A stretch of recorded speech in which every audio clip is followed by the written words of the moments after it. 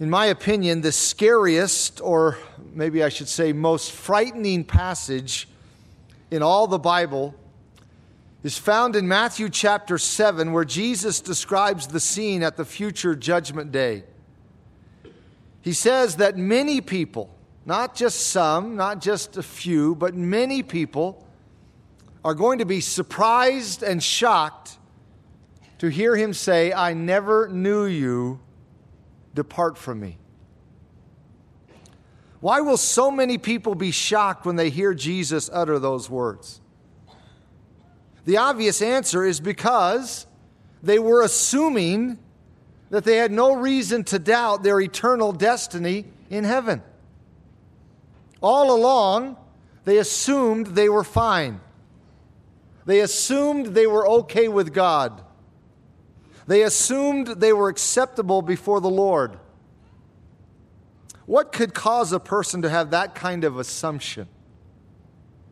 There could be many reasons why a person would make that kind of assumption, but there is one that is especially prevalent today. In fact, there likely is, or likely are, people here this morning who fall into this category. Specifically, I am referring to the common tendency people have to think that they have the right to set the conditions of salvation. Beloved, there are thousands and thousands of people who do this very thing. They believe they have the right to set the conditions of salvation. They believe that God will accept them as long as they are sincere. They believe that God will accept them as long as their good outweighs their bad. They believe that God will give them salvation if they say enough prayers or just the right prayer. They believe that God will forgive their sins if they are sorry enough. They believe that Jesus will give them his salvation if they believe that he died on the cross. They believe that the only condition for salvation is that you try to be good. Or the only condition for salvation is to do your best. Or the only condition for salvation is to attend church. Listen, there are all sorts of people who have set up their own conditions for salvation.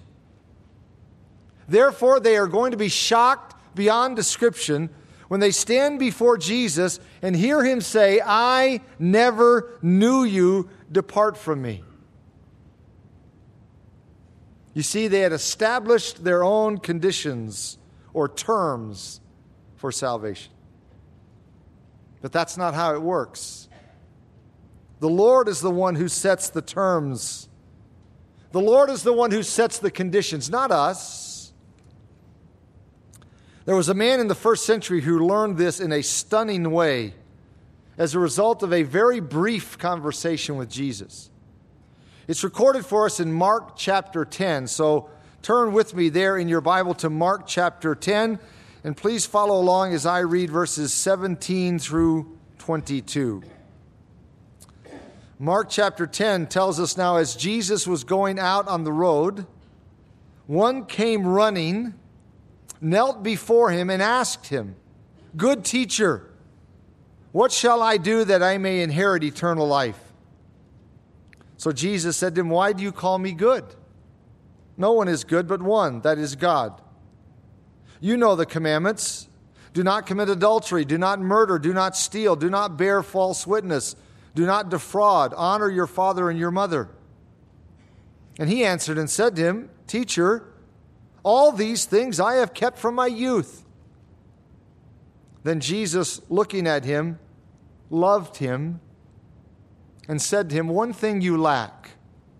Go your way, sell whatever you have, and give to the poor, and you will have treasure in heaven, and come, take up the cross and follow me." But he was sad at this word and went away sorrowful, for he had great possessions. This story is so critical. This event is so critical in the life and ministry of our Lord that it is recorded in all three of the synoptic Gospels, Matthew, Mark, and Luke. There are a number of important things that we can learn from this incident, and one of the most significant is the fact that it is the Lord Jesus who sets the conditions for salvation. We don't come on our own terms. There are many people who do want to come on their own terms. They want to come to Jesus for salvation, but they want to stay in their false religion also. They want to come to Jesus for salvation, but they want to continue living in sin. They want to come to Jesus for salvation, but they don't want Him to tell them what to do. They want to come to Jesus for salvation, but they want to live any way they want to live. They are interested in salvation if they can come on their own terms. But this story shows us that we can't come on our own terms. Jesus is the one who sets the terms or the conditions. Not everyone realizes that. Not everyone accepts that. At least this rich young ruler understood that much. He realized that Jesus had and has the sovereign right to set the terms of salvation. Therefore, once this man clearly heard what those conditions were from the mouth of Jesus himself, this man didn't try to argue. He simply walked away without that for which he had come. He came to Jesus for eternal life, and shockingly, he left without it. Let's unfold this story together. Verse 17. Mark tells us that as Jesus was going out on the road, one came running, knelt before him, and asked him, "Good teacher, what shall I do that I may inherit eternal life?" Please notice that the subject this man wanted to discuss with Jesus and wanted to inquire of Jesus about was the subject of eternal life. That is the most important issue in the world to understand. It's the most important issue in the world to have right. So this passage is invaluable for us. This man wanted to know what he had to do to obtain eternal life. What could be more important than that? Nothing. Absolutely nothing. Mark tells us that this man came running up to Jesus and knelt before him. Picture that in your mind. Here's Jesus heading out, going to his next location, and all of a sudden a man comes running up and kneels right in front of him, just stops him dead in his tracks, so Jesus has to interact with this man. He was eager to get an answer to his question. He was bound and determined to get an answer. He really wanted to know what he needed to do to inherit or obtain eternal life. From a human standpoint, this guy really looks ready.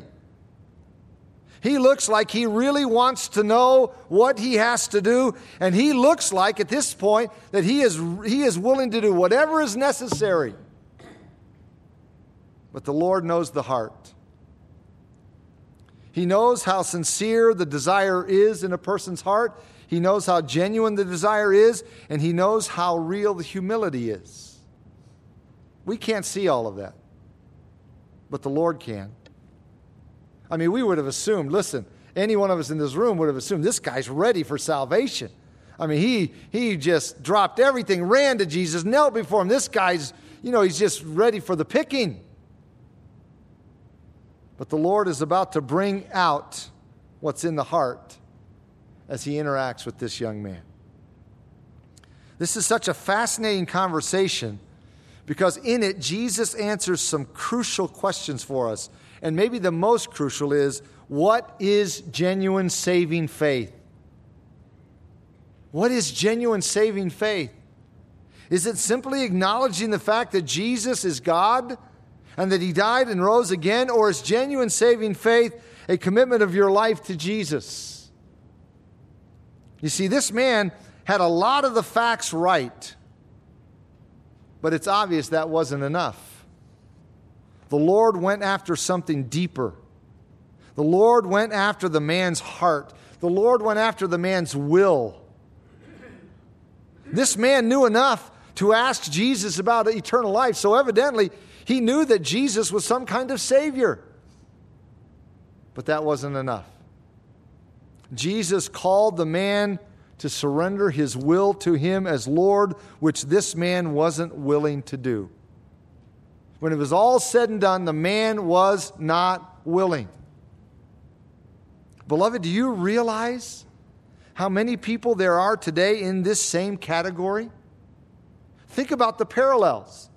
They know enough about the gospel, they know enough about the Bible to know that Jesus is the Savior.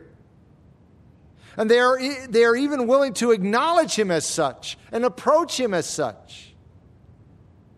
But they aren't willing to let go of whatever is holding them back to embrace Jesus as their Lord. And the scary thing about it is that many of these people believe or assume that they are saved and right with God and headed for heaven. Just as tragic is the fact that there are Christians who tell them that they are fine.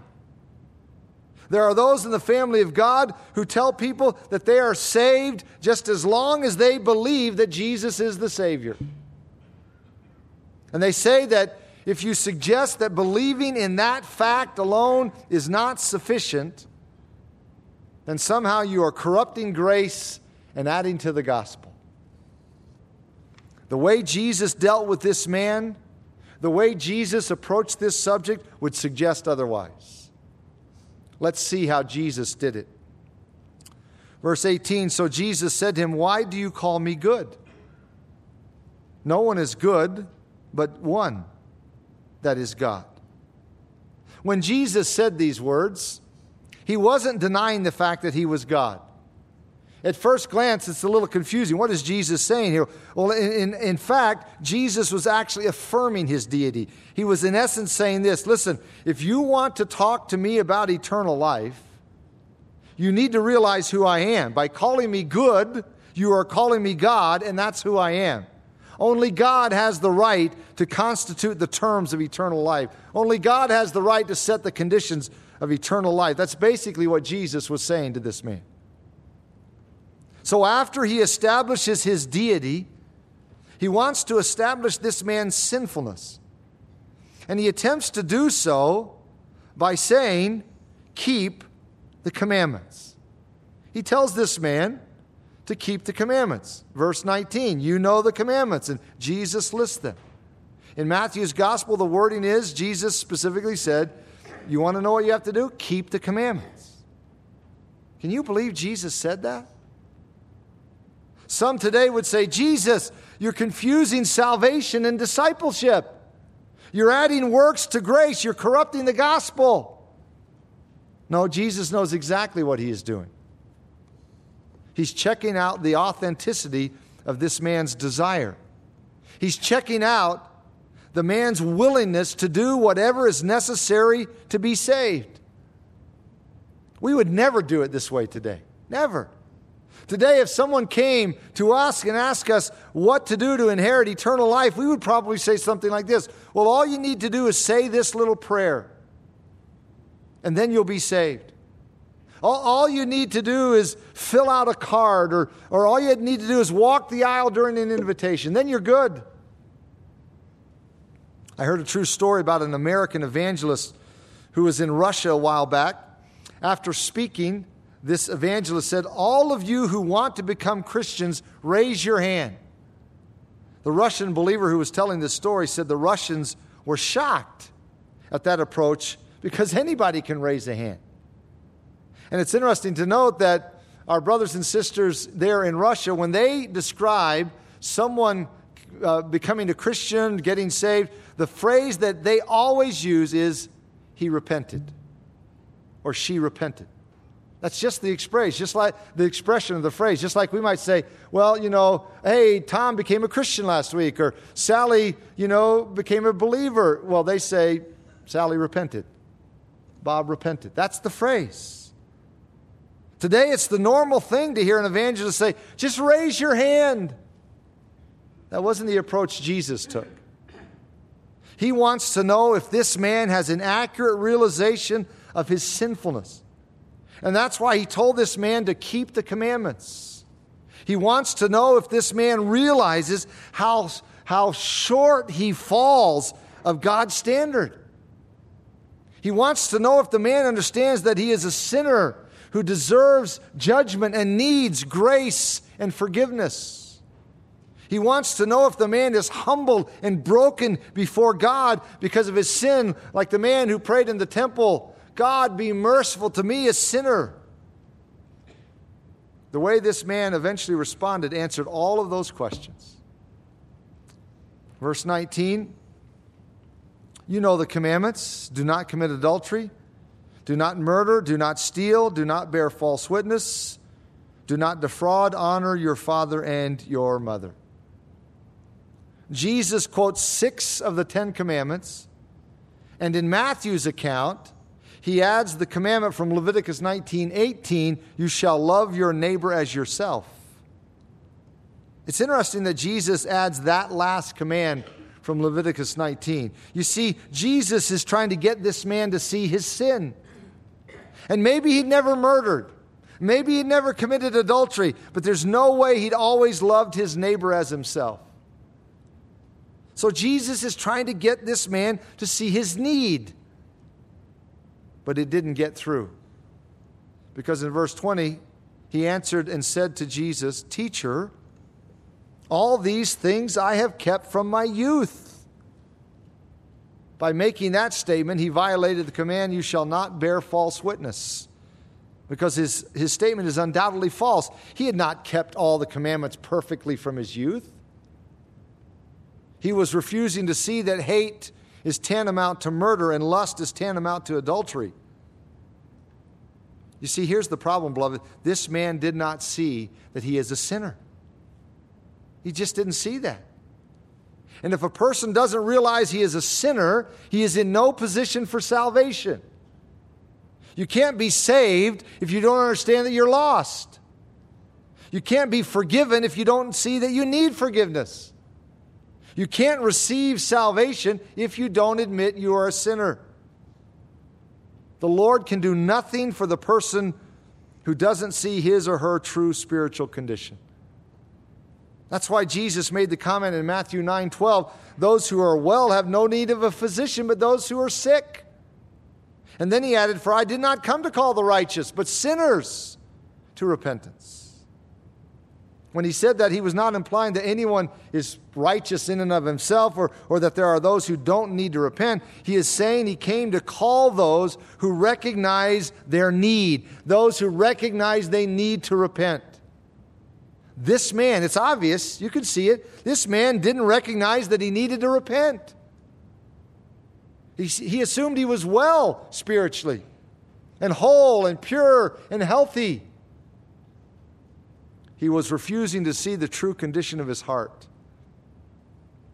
So rather than arguing with the man, Jesus decided to come at the issue from a different angle. He knew the way to get this man's heart out on the table. Verse 21. Then Jesus, looking at him, loved him and said to him, one thing you lack. Go your way, sell whatever you have, and give to the poor, and you will have treasure in heaven. And come, take up the cross and follow me. Notice what Jesus is doing here. This is fascinating. He is getting this man's heart out on the table so he can really see it. This man thought he was fine. He felt like he was a pretty good person. He didn't see that he had a heart problem, so Jesus exposed the true condition of his heart. He is saying, in essence, if you are really serious about having eternal life, then put some actions with your words. Do what I want you to do. Jesus is asking this man to submit to him as Lord, not just as Savior, but as Savior and Lord. It's almost as if Jesus is asking the question, are you willing to do what I want you to do? Are you willing to let me call the shots in your life? This man claimed to love his neighbor as himself. He said, I've done that ever since I was a little guy. So Jesus says, okay, prove it. Put your money where your mouth is. Sell everything you have and give it away. Now we know from many, many passages of Scripture that this is not a requirement of salvation. When Jesus talked with Nicodemus about salvation, he didn't tell him, Nicodemus, you need to sell everything you have and give it to the poor. When Jesus talked with the woman at the well about salvation in John 4, he didn't tell her, ma'am, you need to sell everything you have and give it to the poor. Nowhere else does Jesus say this, so we know that he wasn't teaching salvation by philanthropy. And there is no other statement anywhere in the New Testament that suggests it either. So why did Jesus say it here? Why did he say it on this occasion? He said it here because Jesus knew what issue was holding this young man back. Jesus knew this man's heart. And he knew exactly what would demonstrate his unwillingness to complete submission. So Jesus said to him, one thing you lack. Go your way, sell whatever you have, and give to the poor, and you will have treasure in heaven, and come, take up the cross, and follow me. Now, beloved, again, I would remind you that many Christians today would say, Jesus, what in the world are you doing? You're corrupting the gospel of grace. You're adding works to grace. But that's not what Jesus is doing. He is simply saying this. Listen, if you want eternal life, if you want salvation, then you must come on my terms. And please notice that Jesus told this man he had to take up the cross. Again, I would say that there are many Christians who would suggest, Jesus, that's not a condition for salvation. You're mixed up here. That's a condition for discipleship. You're confusing the issue. No, Jesus knew exactly what he was doing. Salvation involves taking up the cross and following Christ. Beloved, salvation is not merely an intellectual issue. That's what so many are trying to make it today. They have reduced salvation down to an intellectual issue of believing a certain set of facts. They say, if you believe that Jesus died on the cross for your sins and rose from the dead, then you are a Christian. That is not true. Because salvation is more than just an intellectual issue. The demons know and believe Jesus died on the cross and rose again the third day. Salvation is more than just believing a certain set of facts. There are a lot of people in society who believe the fact that Jesus died on the cross, but that doesn't make them Christians. You could go out this afternoon in our community or tomorrow or during the week, and you could go up on campus or out to the mall, or you could go to any public place and just do a survey. Do you believe Jesus died on the cross and rose again? And you would get a lot of affirmative answers. A lot of people would, yeah, sure, I believe that. There are a lot of people in society who believe the fact that Jesus died on the cross, but that doesn't make them Christians. Because salvation is more than just mental assent. Salvation is more than just knowledge. Yes, there is a knowledge aspect to salvation in that people need to know the facts of the gospel. People need to know that Jesus died on the cross for sinners and that he rose again the third day, but it doesn't stop there. There's more to it than that. In addition to the mind, there's the heart, there's the will, volition. Salvation is a total package. It's not merely a mind issue. It's a heart issue, a will issue. That's why Jesus did what he did on this occasion with this rich young ruler.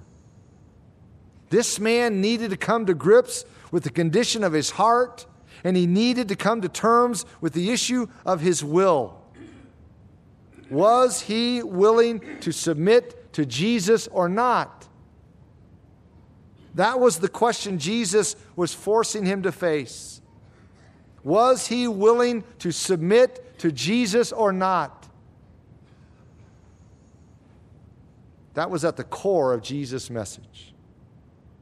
And beloved, it's the same message we need to be proclaiming today. If an individual wants eternal life, if an individual wants salvation, he must be willing to come to grips with his sin and commit his life to Jesus Christ. That is why I so often purposely use the phrase, receive Jesus Christ as your Lord and Savior. You can't just take him as Savior and refuse to take him as Lord.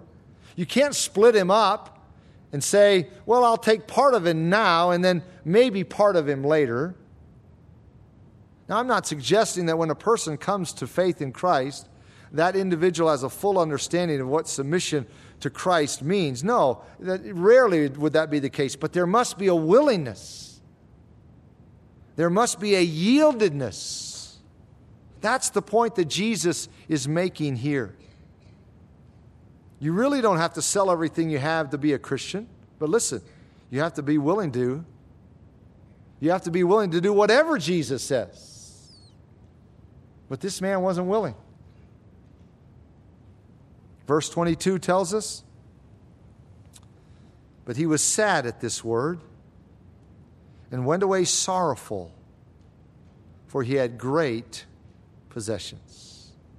By the way, this little comment here, and if you combine it with Luke's account and Matthew's account, and you take all the details, that's where you come up with the phrase, and you hear the phrase, the rich young ruler. That's exactly what he was. Wealthy, young, a ruler of some kind, a leader of some kind, but you need all three of the synoptic records to put those pieces together. But here, Mark at least gives us some indication of this. He says he was sad at this word and went away sorrowful, for he had great possessions. What a heartbreaking incident. This man, think about this. This man came to Jesus for eternal life, but he left without it. Isn't that shocking? He rejected eternal life.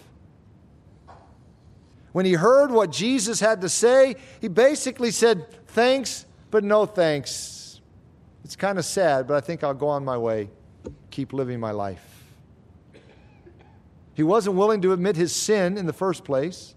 When Jesus tried to get him to see he was a sinner, oh, no, I've kept all of that from my youth. He wasn't willing to admit his sin and repent of it, and he wasn't willing to submit to Jesus when Jesus said, okay, I'll tell you what to do. And he said, no.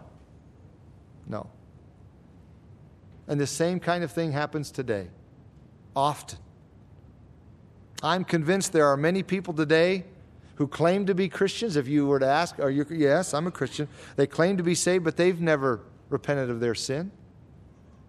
They've been led to believe, or maybe they have come to the conclusion on their own part, that they can receive the salvation of Jesus without ever coming to terms with the necessity of repentance. But this story proves otherwise. It is amazing to think. I can't even wrap my mind around this. It's amazing to think that someone would be interested in obtaining eternal life, but willing to walk away without it. That's exactly what happened on this situation. The rich young ruler came to Jesus for eternal life. He ran to him, knelt before him. And at the end of the brief conversation, this young man left without eternal life. You see, he wanted to add it to the list of things he already had in life. But salvation doesn't work that way. Salvation isn't addition. It's transformation. Let me say that again. Salvation isn't addition. It's transformation. We don't just add Jesus to our lives. Like, I've got a good life going, I think I'll add Jesus to it. No, when Jesus is received into our lives, he comes in as Lord. He's not added to our list of accomplishments. He's not added to our list of achievements or our list of possessions. Jesus doesn't come in to take a part. He becomes life. And once the rich young ruler understood that, he wasn't willing to accept those terms. So he came to Jesus for eternal life, but he left without it. He rejected eternal life. It's hard to even say that. He rejected eternal life. There it was, right there in front of him, and he rejected it. And this still goes on today. For example, there are people who come to church because there is something that prompts them to consider their eternal destiny. There's something that stirs them, something that's telling them that maybe they're not right with God, so they'll go to church. But when they come and hear clearly from the Word of God what is required, they walk out the doors, unwilling to repent and let go of whatever is holding them back. It's shocking that people would make such a decision, but the sad reality is that many do. And here's an interesting thing. When they do, Jesus doesn't decide to lower the standard just to keep them from walking away. What I mean is, look at this story. You don't read that Jesus ran after this man and apologized. He didn't, whoa, hold it. I see you're walking away. Jesus didn't say, I'm sorry that my answer wasn't what you were hoping for. Let me reconsider. Maybe let's think about this. No. There's no other way. Jesus let the man walk away. And Mark makes it clear that Jesus loved this man. Did you catch that? Mark adds this interesting note to the story, not in Matthew. He adds it, he says, verse 21, then Jesus, looking at him, loved him. Jesus loved this man. But love doesn't mean that you change the conditions of salvation. Love doesn't mean you throw it out or you lower the standard. It's interesting to note that the very last words Jesus spoke to this man were, follow me. That's what he left in this man's mind. The last statement this man heard Jesus say was, follow me. That was a call to faith. That was basically the answer to the man's question back in verse 17. What do I need to do to inherit eternal life? Jesus said, follow me. That's what you need to do. But because Jesus knew this man's heart, and he knew that this man needed to understand what it means to follow, he said all of those other things first. Keep the commandments, sell everything you have. He's trying to get the man's heart on the table to say, are you really willing to follow me? And this man wasn't. So what do we need to do to have eternal life? One sense, it's very simple. We need to follow Jesus. That is the most common phrase in the gospel accounts. Follow me. That's what we need to do. That's why it occurs so many times in the Gospels. So what does it mean to follow Jesus? It means that we come to grips with the sinfulness of our hearts and we repent. It means we come to grips with the willfulness of our hearts and we submit. It's exactly what Jesus was going after in this man's life. That's what Jesus tried to get this man to see. And evidently the man did see it to some degree. He got it. He saw it enough to realize that he didn't want it. And he was unwilling to follow Jesus. So he came to Jesus for eternal life and left without it. What about you? Why have you come here this morning? Have you come because something has stirred you to consider where you really stand with God? Have you come because something has stirred your heart to consider where you're at with God? If so, you've seen and heard what you need to do. You need to follow Jesus, which means you come to grips with the sinfulness of your heart and you repent. It means you come to grips with the willfulness of your heart and you submit. Now, in this man's case, Mark tells us here in verse 22, the issue for him was his wealth. He wasn't willing to let it go. It's possessions. Maybe it's the same for you. For other people, it's not possessions at all, it's pride. And for other people, it's not pride, it's people. There are people in their lives they're not willing to let go of. Just, no, I want this sinful relationship. I'm not willing to let go of it to turn and follow Christ. It could be anything. It could be anything. Possessions, pride, people, popularity. Just, the list is almost endless. So what is it in your life? What are you unwilling to let go of to follow Jesus?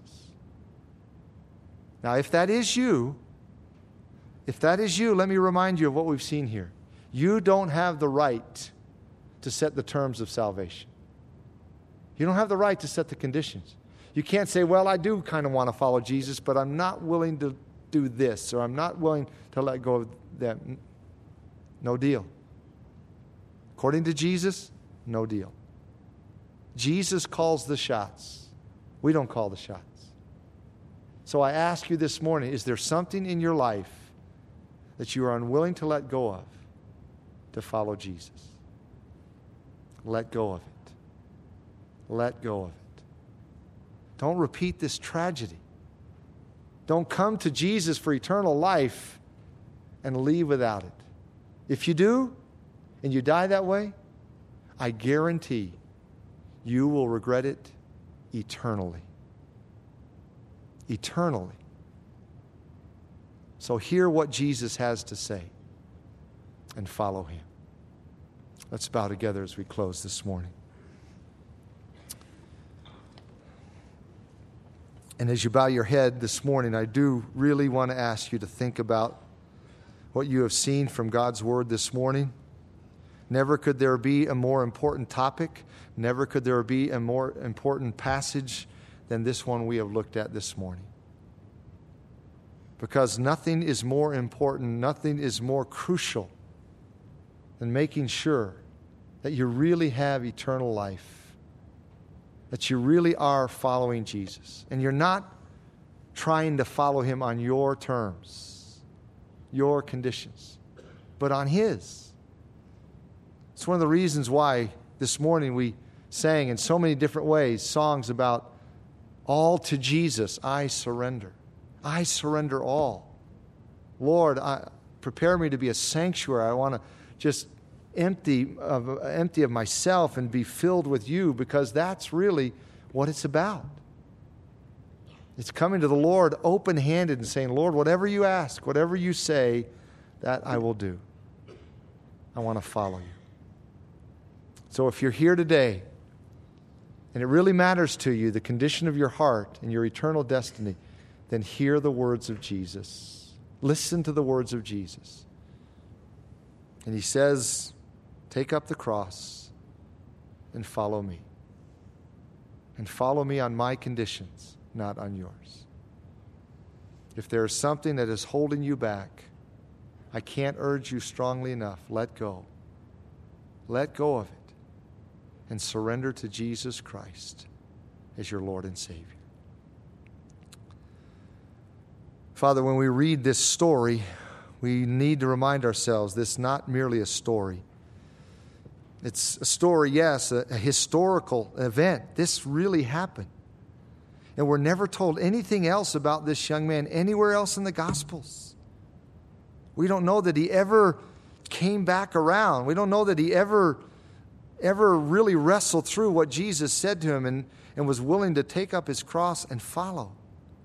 And if that's the way he died, it's impossible for us to just fathom that since that time he died, almost 2,000 years ago, he has been alienated from you in Hades, in torment, because he wasn't willing to let go of his riches.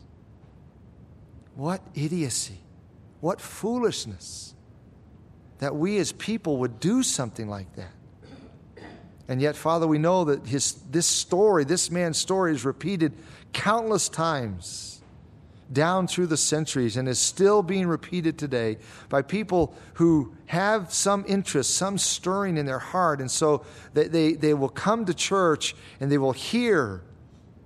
And once they hear, they say thanks but no thanks and walk away. Father, in all likelihood, there is someone like that here today. Maybe more than a someone. Maybe there are several here today in that condition. Interested, but unwilling to this point. Unwilling to let go of whatever is holding them back. Father, we pray, oh, how we pray that your Spirit would pry their hands loose from whatever they are gripping so tightly that would lead them to hell. That your Spirit would unloose the grip. They would surrender to Jesus Christ. They would finally say, Lord, I'm willing to come on your terms. I come on your conditions. I desire to take up my cross and follow. Father, be pleased to work that in someone's heart here today, someone hearing these words, so that he or she would truly come to know and love and follow Jesus and have eternal life. We pray these things in his matchless and precious name. Amen.